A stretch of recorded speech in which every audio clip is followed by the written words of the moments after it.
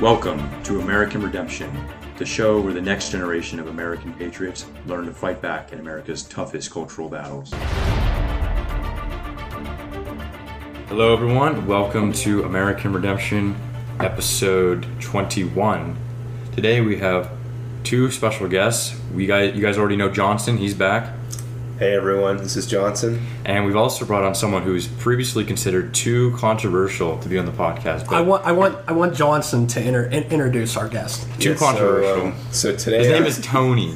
I've had the pleasure of meeting Tony Sylvester over here, and I could see exactly why the hosts here decided that in the past he was too controversial. He's a pretty sparky guy, and you never know when he's going to drop something that you should never say to your grandma. See, I disagree because in the briefing I was looked at pretty controversially. So true. Well, Tony, I wonder if Tony will be able to top me. Yeah. Well, thanks for having me on the show, guys. My name is Tony Sylvester. Yes, I am very controversial, but I'm quite reformed now. I've grown substantially.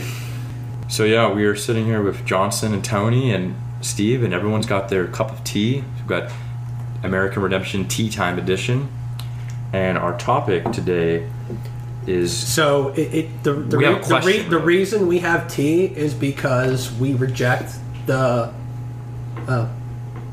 Boston Tea Party revolutionary narrative, and we actually want to go back to Christian monarchy, which is like decently based. I like the Boston Tea Party. It's one of my favorite tea parties in history. I think we could find a middle ground. Yeah, I wouldn't say I would get rid of America. I like our system the way it was set up. But this is a digression. Yeah. Christian monarchy, I don't know if that would turn out well. I agree with Steve. So here's the thing, though. We can go look. There is a Christian monarchy remaining. It's called the Catholic Church with the Pope as the king. And I think almost every devout Catholic will say that our current Pope is really not that great. And, we can trust the Catholic Church to retain its integrity because, as we know, it's guided and protected by God. But not every country is guided and protected by God. So I do not believe that the human error contained within any given monarch can sustain a life. Right, just a Catholic republic. That's good. I'd say so. The corruption from someone having that much power just might have a couple good leaders, but you'll get a bad one and he'll really screw things up. A good book shout out would be Catholic Republic by Tim Gordon. Yeah, we really like Tim Gordon. He's a philosopher who agrees with us on a lot of points, and he's super smart. Yeah, so you actually finally loaned me one of his books. Yes. Today. 40 Rules for Retrogrades. Yeah, that you were withholding at breakfast this morning, but then you finally gave it to me. I brought it. I want the retrogrades to read you it. Showed up to a book exchange without any books.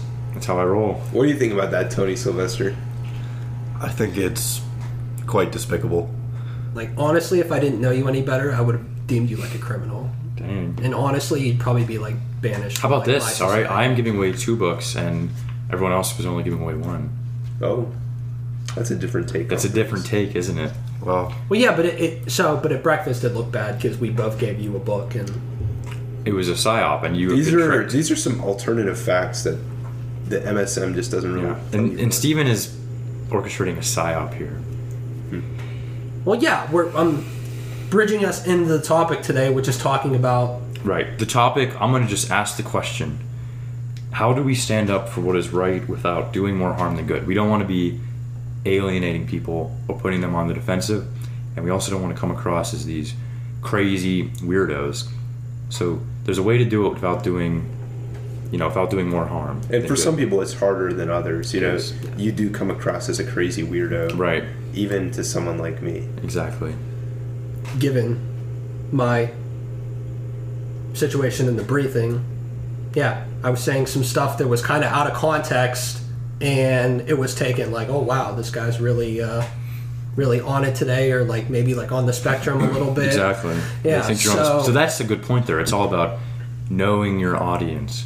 If it's just some normal person who isn't that into politics, you have to be very careful about introducing each point so that they're kind of led in the direction. So this was an interesting thing I picked up this week. This is kind of on a mainstream source, I guess, but it was on Candace Owens' podcast when she had like Doyle and all of them on, and they were talking about how Alex Jones says everything that's correct but in a crazy manner, but Rachel Maddow tells you everything that's a lie, but it's in like a distinct like news format. So who are people more likely to believe? Even though you're being fed a whole bevy of lies on MSNBC, CNN, even like Fox News to a good extent, but they're portraying it to you as like, oh, I'm just your typical newsman in a tie, just like telling you what's going on. But Alex Jones is there like yelling like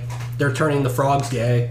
Yeah. And it's true. In psychology, this is called a framing bias. It's when you let the way an argument is presented influence the how much you accept the argument. So with Alex Jones, you see some crazy high T guy. Well, he tries to be high T, yelling about what they do to the frogs. They're turning them gay. Well, they are, but he's some not going to cases. convince too many people of it unless they are already predisposed to it. Right. So you have to be. We always say it's important to be optical because you don't want to give people any more reasons to disagree with you. Yeah, so you have to be very rational and guide people from one point to the next. And my favorite strategy is making people come to their own conclusion by asking questions that expose their bias. So you can get to the root of something. Like, it's just sometimes just asking why, it just totally disarms people. no, yeah, you have to be a philosopher king. You have to question everything. Why do you think Socrates or Plato or any of the great philosophers were so controversial in their time? Because they were so cool, calm, and collected, and they just asked why. That's why they had influence. And Socrates was so against democracy that they actually held a vote on whether he should be killed or not. That's so ironic. And he didn't even oppose the vote because he was just like, democracy is cringe. Wow. Like, if you guys are going to kill me, like, just go for Let it. it be by democracy. Yeah, let it be Dang. by let me die by democracy, because that's how opposed I am. But yeah, why it just totally disarms people. I have encountered this horrible woman at work a few times when we still had a mask mandate in the hall. I would be wearing it on my chin or whatever, or just below my nose, and she'd stop me in the hall and say, "You're not wearing your mask properly." And I'd say, "I know." And she'd be like, "Put your mask up." And I'd say, "Nope, not going to do that." And she would ask why, and I'd just say, "Because it's dumb." And then she didn't know how to respond to that. She would just start stammering and yelling after me down the hall, "It's not dumb, it's building policy." Building policy, that's a good reason. And This is why I read the scripture passage to you earlier today from St. Paul that talks about you can't, just because something's and that's not even a law, that's just building policy. But what he says in, what was that we were talking about, Galatians? He talks about like you can't serve God and also serve the law. Sometimes the law is opposed to God. yeah, so And- that's when you have a duty to stand up. It's not just like, oh, this is bad, I maybe should do something about it. It's a duty.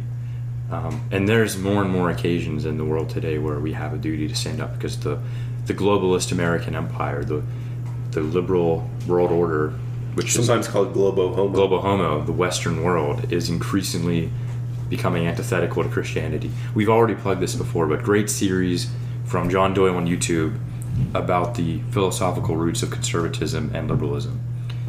I think Johnson has a good example of some of these everyday encounters from his experience. He has a position at his organization where he was asked to give his pronouns. So how do we respond in a situation like that? That's something that's going to happen more and more. People are going to ask you your pronouns, and we can't cede the ground to them. That we shouldn't be like giving them their pronouns. But there's a way to do it where you look like just some like stuck-up jerk, and there's a way to do it where you kind of like, maybe I think the best way is to poke fun at it. Yeah. So that's what I was gonna say. If you're in a training session, for example, and it's the start of the day, and they want to go through and get everyone's pronouns. First of all, I hope that you're not being forced into an organization like this. But sometimes this is just the world we live in, and you don't have a choice. If it comes around to you, you're going to feel the peer pressure to just say, my pronouns are he, him, because that's what they want you to say. But there's a couple options you could take. You could give in, or you could take a very robust stance against it and maybe get aggressive, which I would not recommend.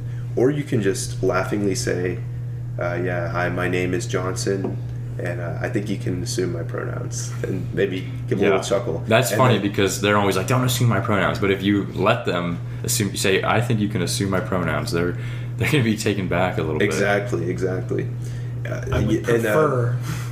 If this is by email or something, I just did this a couple days ago actually for I had to give some information, and one of the things said for pronouns, and I just gave all the information except for pronouns because I trust that the woman I corresponded with could assume from my first name that it's the first name of a man, Johnson. Who would ever think Johnson's a woman? Nobody. It's ridiculous. Like, the guy who made Johnsonville bratwurst. Exactly. It's a guy. Who's ever bought the Johnsonville bratwurst and thought, I bet this was named after a woman? And it must be truly insane to think that. Yeah. They would have to be. So what do you think about just coming up with like silly pronouns? What do you think of that strategy? Like if you said, my pronouns are poo and pee. And I'm a big fan of that strategy. It's funny, but in a professional world, it's not really going to fly, and it might just get you labeled as immature. So I think poking fun in slightly different ways is better.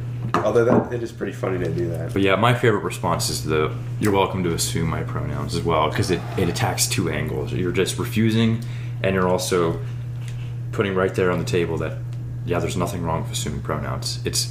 I think that's a good response. I like that one. Yeah. Assumptions, you could come back to them and say assumptions about different theories or how we make progress in society, and that would really twist their brains for It would grind their gears. a loop. Yeah. Exactly. All the trust the science folks. Well, how do you come up with a scientific theory? Yeah. How do we know truth in the world? Yeah. Oh well, what is a hypothesis? It's an assumption. Yeah. True. Exactly. Quite right. It all starts with an assumption. So I think a helpful way to think about this is, if there's one good thing we can take from how conservatives have failed for so many decades, is we can look at what they've done and say, I will no longer do that. We this might be a point we beat into the ground, but conservatives have failed to conserve. And just 10 years ago, being a conservative, holding those same positions today would make you labeled as a reactionary, which, by the way, means that we should probably all say that we are reactionaries. If this gets into the question, should you tell people you are a reactionary? Well, the way that this has shifted is because of the Overton window shifting, which I'm sure most of you are aware of. But let's explain it again. The again. window of acceptable political thought. It's like the range of what you can say in public without being labeled as an extremist. Yeah, so what's the furthest left acceptable position and the furthest right acceptable? Something that you could see on mainstream media. Though everything between those extremes, or those edges. It's actually a pretty narrow window. The window is narrow, but it shifts every single year. It's moved so far to the left in the last 100 years. Yeah. Incredibly far to the left.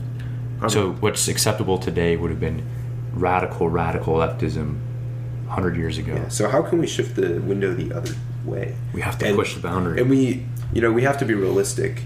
These leftists have not all been just it hasn't been shifted as a result of a bunch of really capable individuals. It's been a small concentrated group with a hegemony on the media, let's be honest. Although that's a topic education as well. Education, it's the cultural hegemony.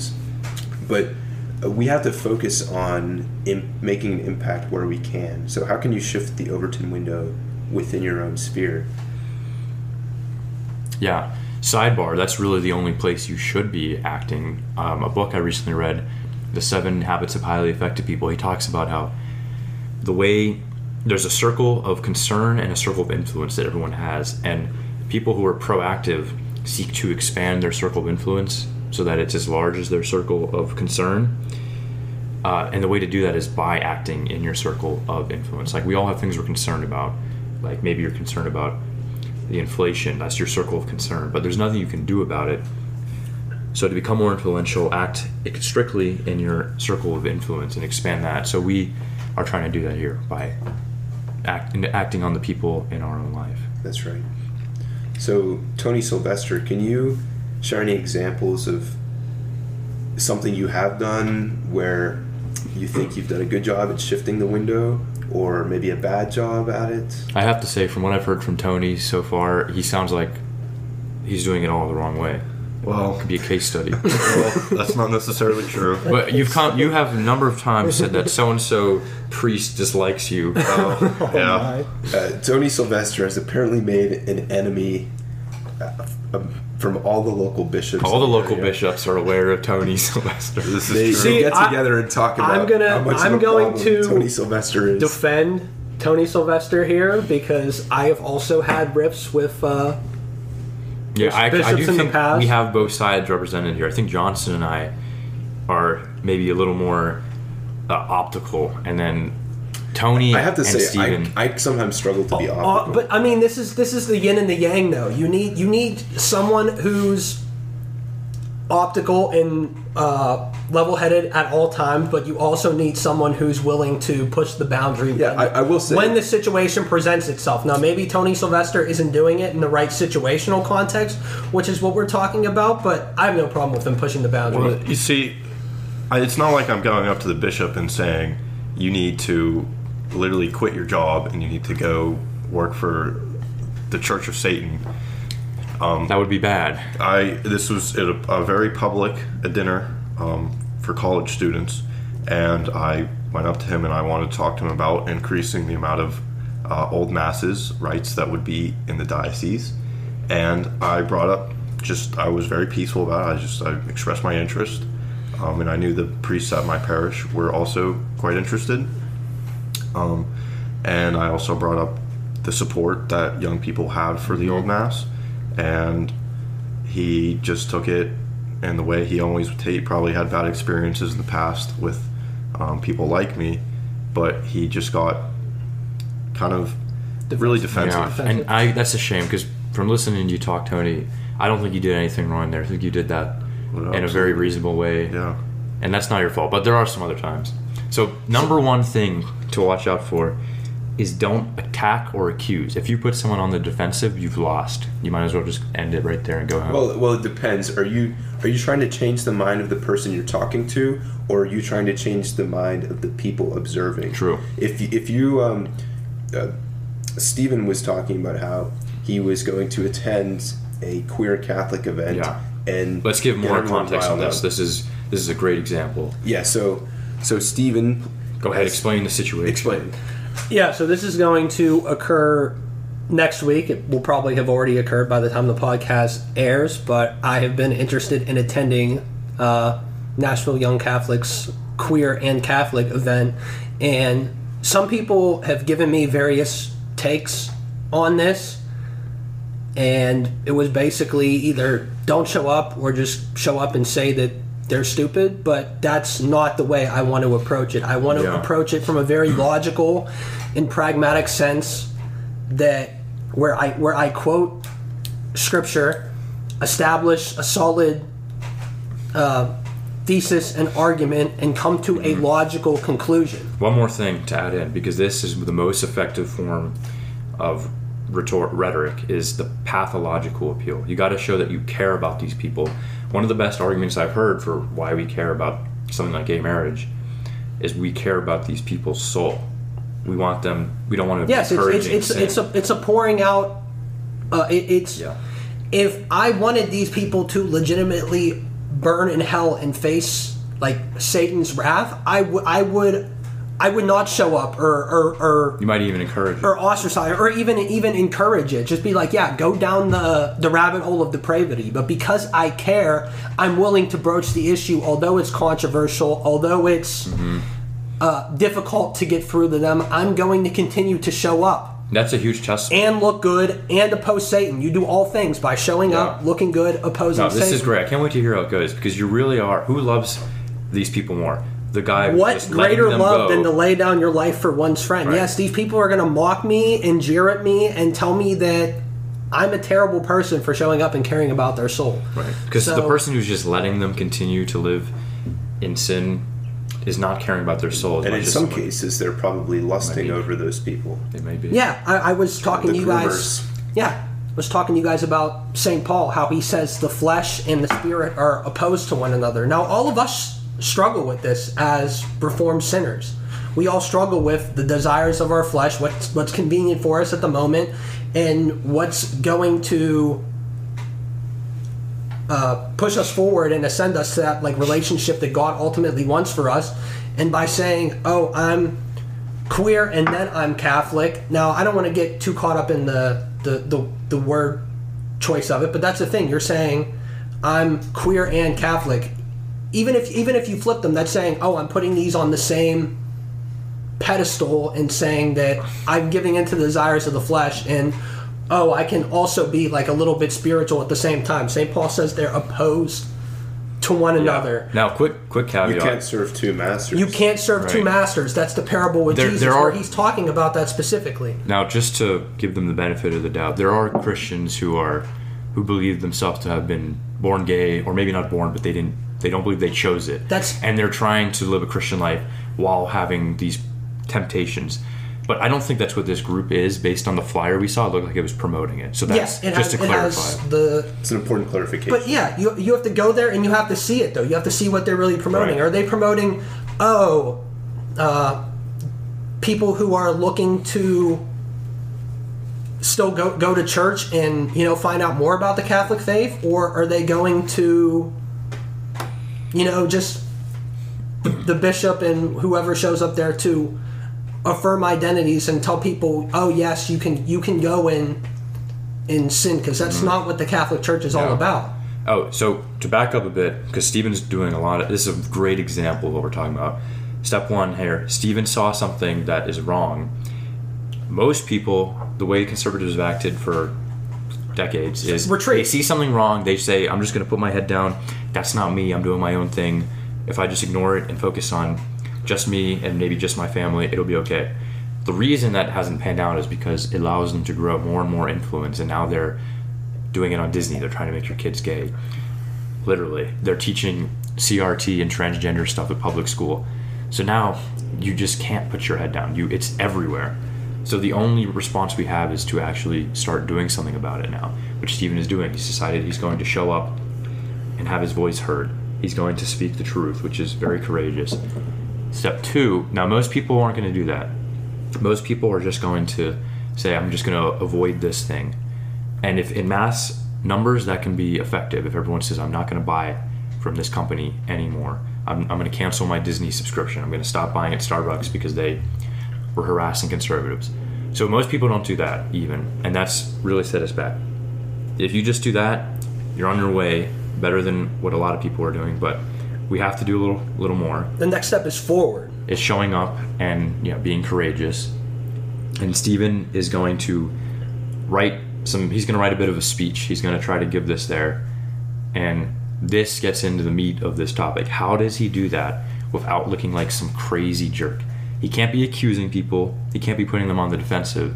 He can't come off as some nut job or some jerk. You have to be very tactful here, very optical, but you have to be courageous and don't hold back. So Yeah.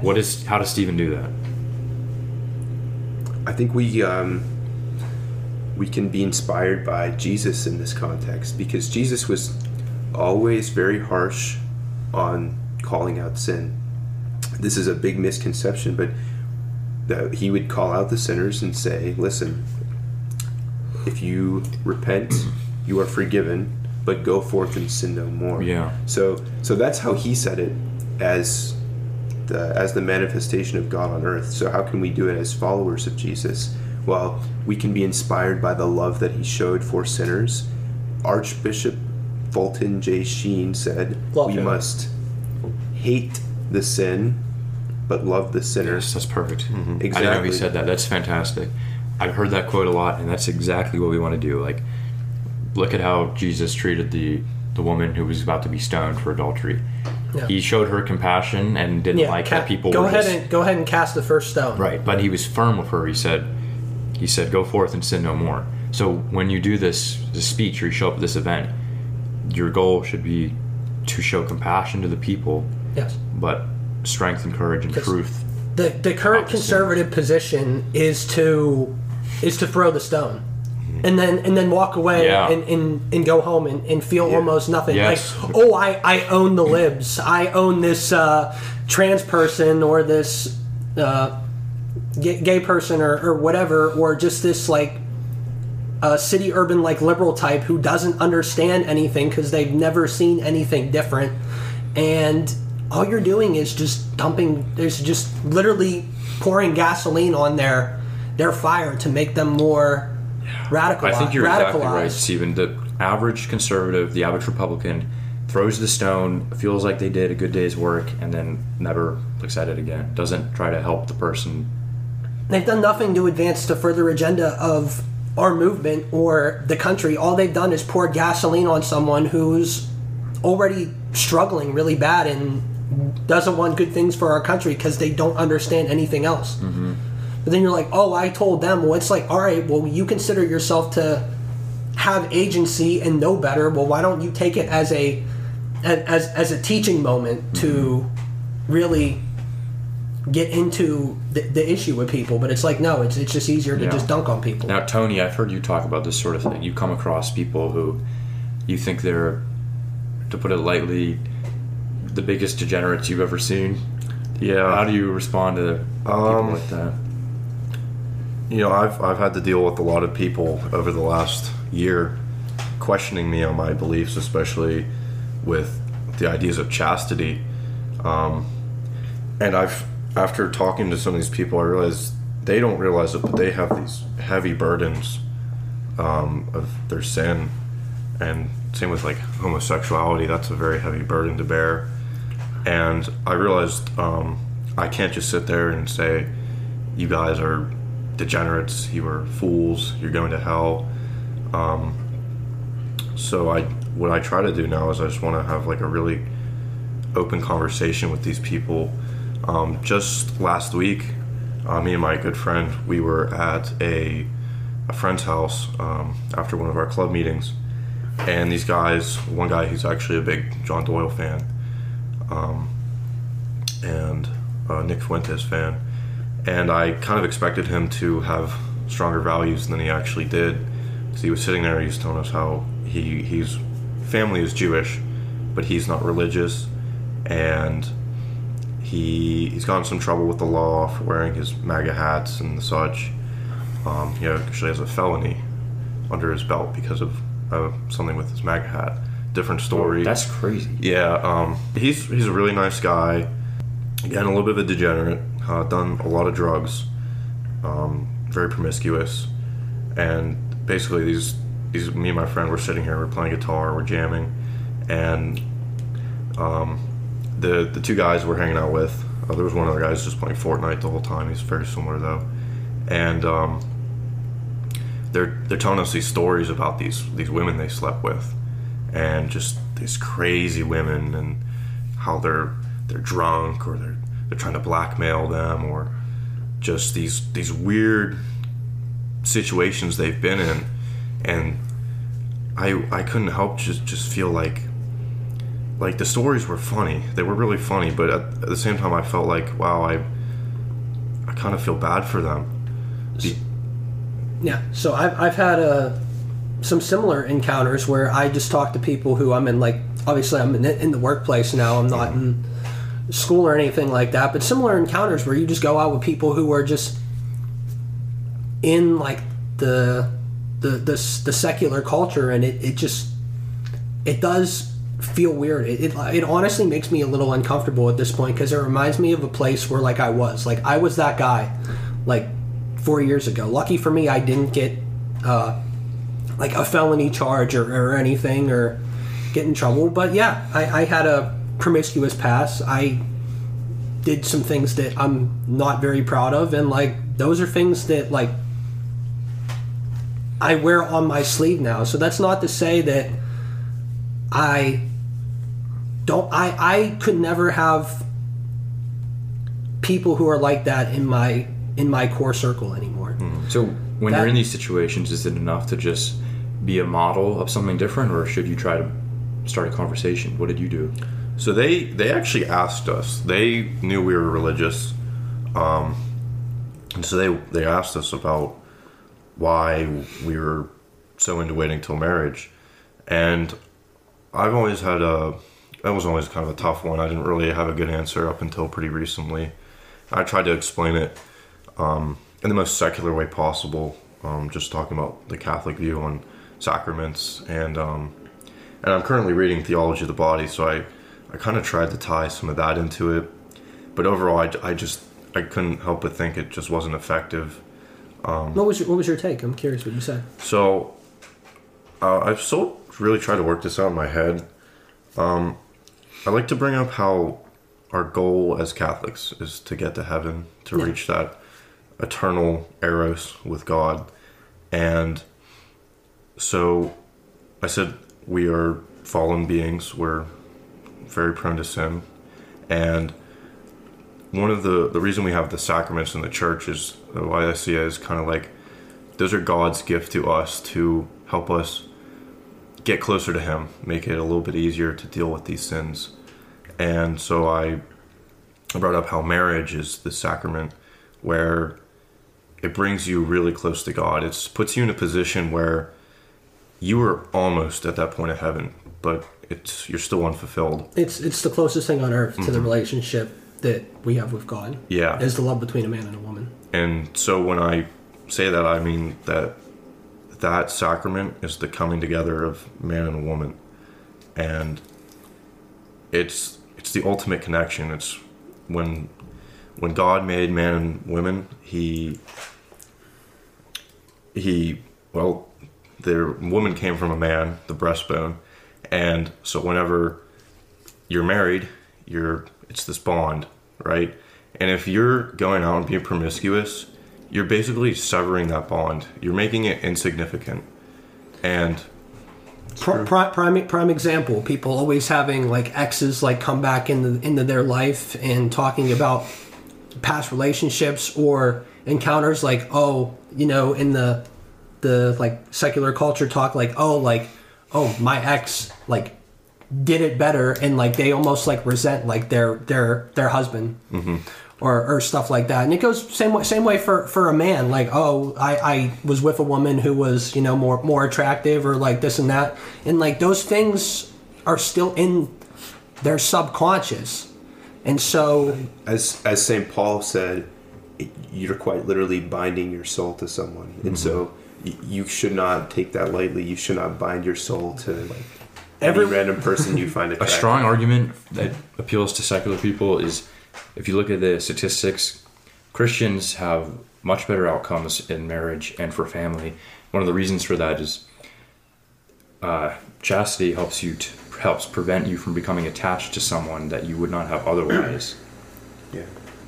Yeah. Especially So it helps you. Yeah, basically it helps you make sure you love the correct person. It makes sure it helps to make sure you love someone and you don't simply really care about them and also lust over them. Yeah, so you're gonna end up with a happier marriage. Yeah, and there's another good argument for people who are secular is I can't remember what the name of the chemical is that your brain releases, but the oxytocin. Oxytocin, yeah. And the more partners you have, the weaker that becomes. It dulls it, yeah. Yeah. I also like to talk about like shoe. Like you don't want to be.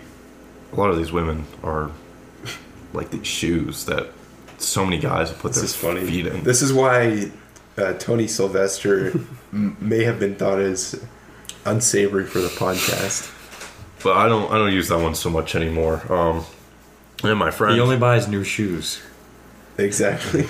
No one goes shoe shopping at Goodwill, and if you do, I would encourage you to change. What kind of fungus did that previous owner have? But I there's so many, but I see what he's saying though. Like there's some things that you can buy like hand-me-down. Why would you buy someone's hand-me-down shoes though? Would you not go and buy a new pair of shoes? No. I have, now that I'm thinking, I have a lot of How old are you? I'm 19. If I was as far along as him at 19, like I don't even know like the He'd be untapped superhuman potential today. like He's I had. so based already. I'm so angry that I'm not angry. I love him, but like it's just amazing that he understands it at 19. Because at 19, I was a total dumbass. Like I was doing all the wrong things. Yeah. When I was like your buddy who got the felony, like minus And so what minus changed like you? the felony. So Okay, so Steve, you mentioned that you were kind of like Tony's friend there. What changed your mind? Did you have a number of people coming to you and sitting you down and saying, Steve, you got to change? Or was it more like subtle influences? Subtle influence. I had no one specifically come to me and say, you have to change. I mean, I had some, I guess, situations with my family where they'd like yell at me, I guess, or I wasn't like doing things right, but it wasn't. So in the back of your mind, you knew you were messing up. So yeah, so but I think that's kind of the innate. Everyone has that innate drive to be connected spiritually with God, and I think almost everybody will have that inkling of a desire. Some people's conscience has been completely muted over years and years Yeah. of not listening to it. So True. the situation of being a cradle Catholic, growing up and going to Catholic school, then going to public school for high school, getting experience in like what like the I guess like secular like worldview like is, not having a grounding and understanding the why. Because like I told you, I talked about that situation with the priest at the theology seminar, and I said I wish my dad would have talked to me like deeper about theology and answered some of the whys, and just saying, oh, we go on to church on Sunday because I didn't know the why, I rejected the hierarchy, I guess. Well, let me see if I can like subvert the loop, and when you subvert the loop, you go into a sunken, fallen place away from God. And at that point, I guess I picked up the pieces and returned to, I guess, a neutral state. Like, okay, I'm open again to these issues. And then over time, as you realize, like, okay, yeah, I am a religious person. Well, why do Catholic people believe this? And then going to that conclusion. And then, okay, Yeah. well, if I believe this is true, do I believe the next logical step is Yeah. true? So it's moving through the progressions of your logical development. Yeah, great point. Tony was talking about this kind of thing yesterday. So many people have all these questions and it leads them to fall away because the catechesis, the teaching of the faith, is not the greatest. No. Now, if you do your own research, you'll find that the apologetics out there for the faith are incredible and everything makes rational and logical sense. Yeah. And you can get your questions answered, but most people just don't know why, and they haven't really looked it up. They're talking to atheists instead, and they're not getting a opposing view. But yeah, I would say that I was always, I guess, right wing, like politically. I was never like a leftist or anything. I would reject that. I guess maybe in like 2016 when I voted for The Dawn. the Dawn, I was I guess like a moderate conservative, maybe slightly religious to like a little bit like secular, like libertarian type. And then as I got into a relationship, and I had a roommate who was a communist who like had like serious like depression like issues and really just disliked existence, and saw how that lifestyle would take you, saw how some people were living in college like just to get by. Some people go to like university and they become like more liberal. I saw how depraved it made everyone up there, and I just wanted to seek something different. And that was right around the time where I met you and some of our other friends, and I was turning a corner at that point. I was thinking more subconsciously about it, and then I was like, okay, well, I turned the corner a little bit, and I met like these great people, so now it's time to like go all in, kind of put up or shut up about it. Interesting. So something else I want to discuss is this line in the sand thing. I think we all need to think deeply about what our line in the sand is, because if you don't have one, you're just going to keep getting drug along by bad things happening at your school or at work or by the culture. And if you have a line in the sand, you can put your foot down and say, no, I'm not going to get drug passes. If you do let yourself get past drug passes line in the sand, do you really have any integrity? Do you have any courage? Where is your will? If you're letting them, if you're willingly letting them take you past that line in the sand, whether it's willingly complying with something that promotes abortion or something that promotes transgender ideology or something that promotes any LGBT lifestyle or for maybe it was the vaccine mandate. If you cross that line when you previously said you wouldn't, they've taken everything from you. You've got no integrity. If you stand for nothing, you fall for everything. Yeah. So that's very important, just coming up with that line. If you don't know on paper or in your head what your line is, they'll just keep dragging you along forever. Yeah, I think that's a great thing to live by. I was in ROTC, and I really loved ROTC. I loved my unit. I love the people in it. They're a little crazy. It was I was in kind of like it was just like a great experience. I've always been a very military oriented person, and so when the vaccine started to roll out and they wanted everyone to get it, I was in this really tough position where I was on track to get a 3-year scholarship according to my commanding officer, and I had made a lot of really good friends. I loved wearing my uniform. I loved getting up early in the morning. I loved doing drill. And I was put in this position where I had to give up a lot of things I really liked. So and for this experimental injection, and I talked to a lot of people. I prayed about it a lot. I wasn't as religious as I was now, or I am now. And I ultimately came to the conclusion through talking to a lot of people that I would leave ROTC. And a lot of these kids they were really confused because I had this really gung-ho attitude with the military. I was like, I'd die for the country. And these kids would be like, why are you willing to die for the country, but you won't get the vaccine? And I was like, you're just fundamentally misunderstanding what I'm saying. I would die for the country. I would not die for the government. Nor would I take in experimental injections for the government. Yeah, that's very impressive. Not too many people would do something like that, and it shows a lot of integrity. You gave up a ton. Written down about how to shift the Overton window within your own friend group. Mm-hmm. Go ahead and just introduce that topic. Yeah. So one last final thing that we'll talk about is, in a very practical way, how you shift the Overton window of your own group. I have some experience with this. So in my main circle of friends over the past few years and my organization, or I guess I could just say university, I've had some close friends. Only one other of them is strongly conservative, strongly Christian. Yet somehow, just a couple years after meeting these people, the Overton window of our group is dramatically shifted to the right.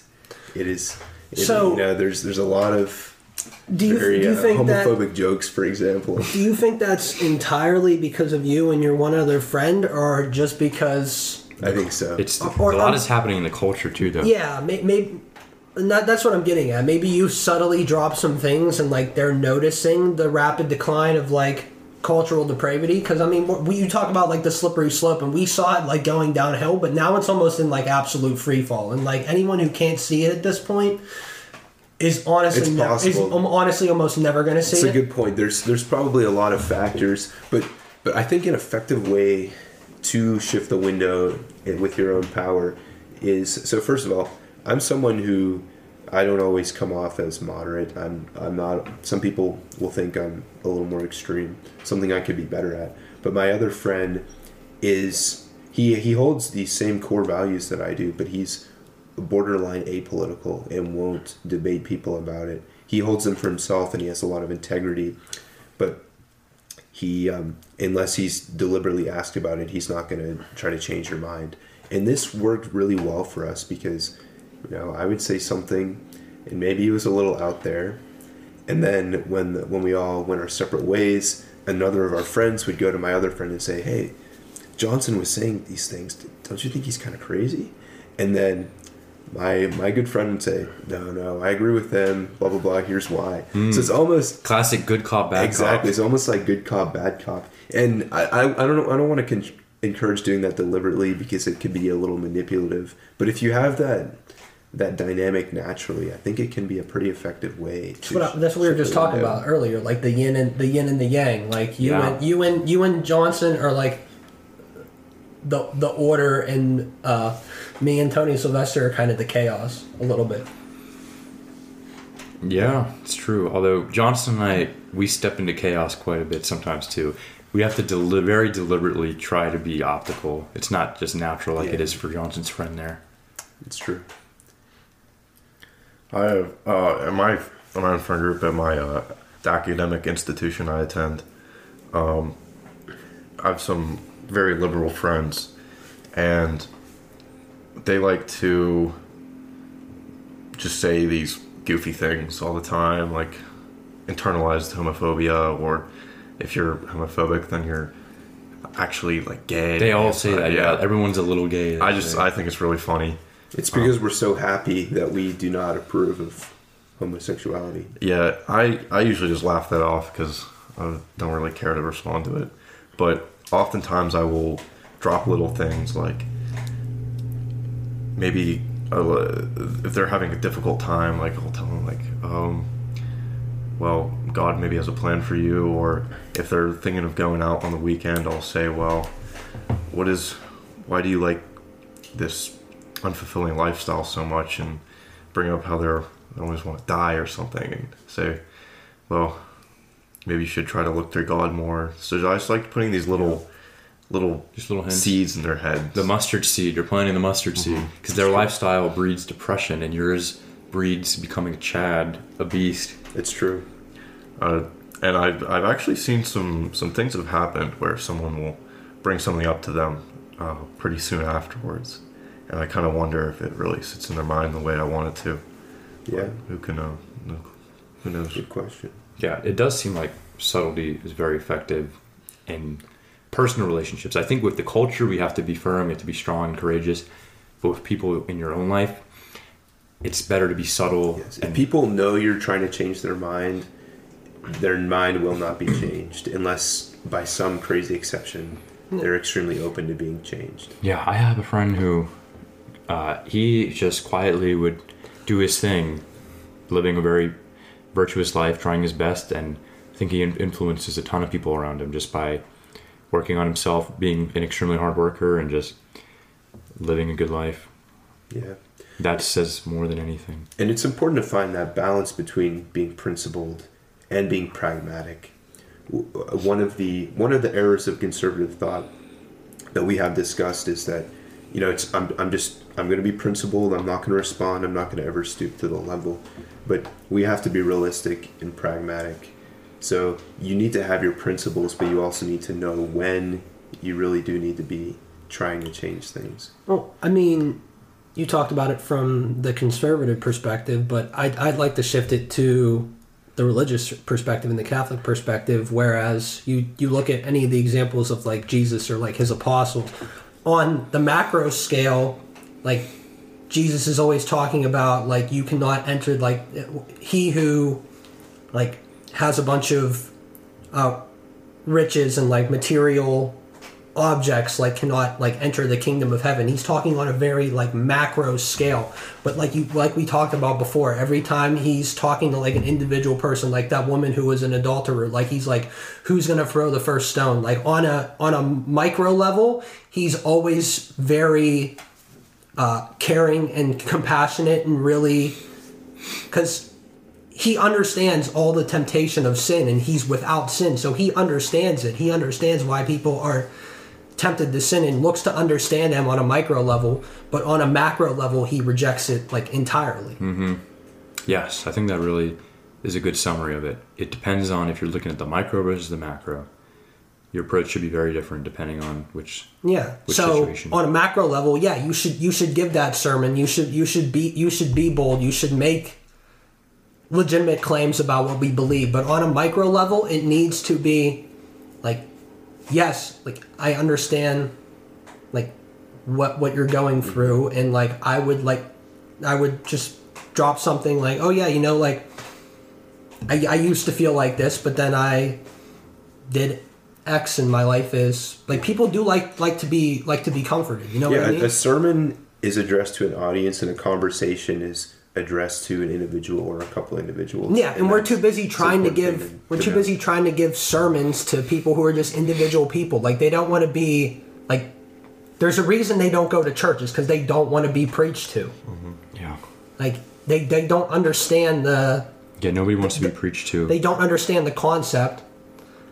I mean, yeah, I used to have a type of feeling about like people who were on like the street corner, like thumping a Bible. I mean,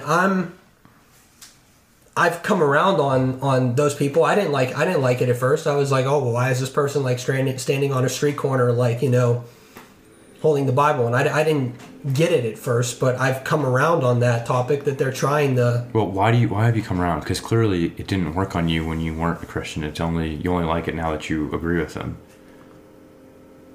Yeah, but I understand the urge to preach the gospel. You understand it, but you don't necessarily think it's. Yeah, I don't think it's necessarily like talking down people. Like, again, he it's just like, oh, this guy's like standing and yelling on a street corner. But at some point, like, you also do need people who are like foot soldiers out there and willing to say just.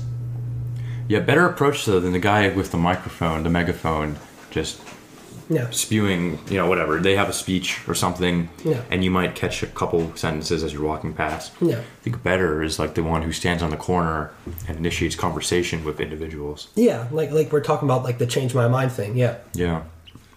Or instead of like standing and like yelling the Bible at people, maybe buy a stack of Bibles and like hand them out to people who are willing and open. Be like, oh, have like a 10-minute conversation with me, and then maybe I can give you a Bible or like this great like Christian book that I read or something like that. So yeah, one last final thought. I think when we talked about this line in the sand, whether that's with some cultural institution or a TV show you like, I mean, if they cross your line in the sand, that means you should not participate. No way. What do you do then? We could find alternatives or try to build new ones. So that's something I want to know about with Twitter, right? There's a big battle for Twitter right now. And some people on the right are saying, no, we should keep using it. We need to have our voice here. Others are saying, screw Twitter. Let's build our own stuff. Which way do we go? Maybe both. Both and see what sticks. Definitely both, yeah. I think the alternative economy is a must. So just for the fact that we keep our ideals pure and directed. Like, I like Gab because it's like an ultimate free speech platform, and I can choose to agree or disagree with people either direction, I guess, because on Twitter, obviously, if you say anything that's like substantially conservative, like, you're going to be censored for it. And so we don't want people that are trying to like work around the algorithms. You have like your I guess mainstream, like kind of like middle ground people that they call like I don't know, libertarian types or like disaffected liberal types, who they're trying to label as conservative just because they say things that are like moderately like edgy for the platform. So I think you need an alternative to keep your ideals whole, but you can't abandon the conversation entirely. And yeah, a situation where someone like Musk comes in and does some reform would be a very positive situation for us, because I don't think you can throw out like you can't throw out the good for like something great, because that's just not realistic. I think a great thing is to create your own platform, and like Gab, some of the other right-wing platforms have kind of sucked, for lack of a better term. Yeah. Like Truth Social's fizzled out, Parler got into that problem with like the App Store. So yeah, it's going to take a while, but the free market does work. You know, it takes its time sometimes, but Facebook wasn't always number one. It was MySpace before that. And Facebook probably won't always be number one. But I think that's a good place to leave off. We're going to be talking about this kind of thing more in the coming weeks. We have some big guests coming up. We have the Catholic coffee roasters coming on in a couple weeks, which should be pretty cool. They're a couple that built their own business, coffee business. So we are going to talk about Christian entrepreneurship. It's going to be Should amazing. be cool. But yeah, Should be awesome. great job there, Johnson and Tony Sly. I like Tony. I don't know why people give Tony a bad rap. Honestly, Tony is a friend of the podcast. Tony, tell us what's on your shirt. It's a piece of John Doyle merch, actually. It says, "I hate the Antichrist." 5 times, actually. Is it 5 times, so you really mean it? And then it's got a picture. A centurion. St. Michael the Archangel. That's What's he Saint doing?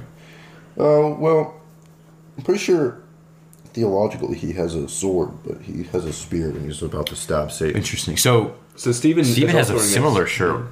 What does your shirt have on it, Steve? This is also St. Michael. with a spear. Yes. Yeah. St. Michael defend us, and it's in that's It's in Latin, and yes. he's snipping on Satan, on Yeah, Lucifer. that's He's got him. There you go. Very cool. Very cool. He's got huge legs. That's one way he to- must be a rower. Those are enormous quads. Yeah. That's a way to look good and oppose Satan at the same time. One of these. Tony here, he wears that shirt out in public. and Tony gets- Sylvester. Tony, I'm not going to say Tony Sylvester the whole time. Too long. Tony goes and wears the shirt out in public and stuff. So and I think he gets that's- all these looks. It's subtle, but it's That's like, look. that's so effective though, because like anyone who's a normie is gonna wear a shirt that says like, "Oh, let's go Brandon" on it or something like that. But like, if you wear something like Tony Sylvester's wearing, like you're legitimately an enemy of Satan and all of those who do his works. Yeah, wait till the American Redemption merch comes out. That's right. Oh, dropping soon.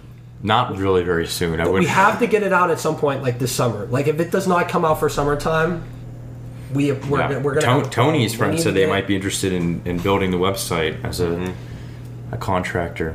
Yeah. There you go. Just the sales portion. That's fine. We need Steven to make the regular Yeah, site. we can update the regular site and then we can Yeah. contract out the shop version because But- we want that to be clean. We want it to be easily accessible and we want to start getting Yeah. some. All right.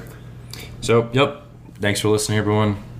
See you next time. Give us 5 stars. Tell us how much you like or dislike Tony Sylvester coming on the podcast. If he should ever return. If you don't think I should. If you return, hate the Antichrist, give this podcast 5 stars and tell us why let's just say anti-Tony people. Well, Tony I wouldn't Disrespector's be that. not welcome on the podcast anymore. You But must respect Tony. And Johnson. Johnson no, already. you don't have to respect Johnson. Fair enough. Because this is Johnson's returning. The return of Johnson. So- Disrespect Tony, you get a little But right. Johnson will be back for a more focused episode just with Johnson Yeah, in sneak a couple preview. of weeks. Yeah. So. Johnson. Johnson's a reoccurring guest Yeah, because he operates the Instagram. He's a part of the team in a very small Yeah, role. Tony Sylvester is going to be our bodyguard when we go on like tour. Inactive Instagram page. That loses about 5 followers a week. It's a dying page. Yeah. When we start our tour of the Oppose Satan tour, Tony Sylvester is going to be our bodyguard. He already has his weapons, a bow and a sword. That would be a great name for like like if we go like a campus like tour, the like American Redemption like Oppose Satan tour, like that would be so bad. Like the video Kevin sent us, so like those guys at like Georgetown and like they're like praying like the rosary in front of like a bunch of like demonic like people that are like screeching them down. Yeah. All right, see you next time.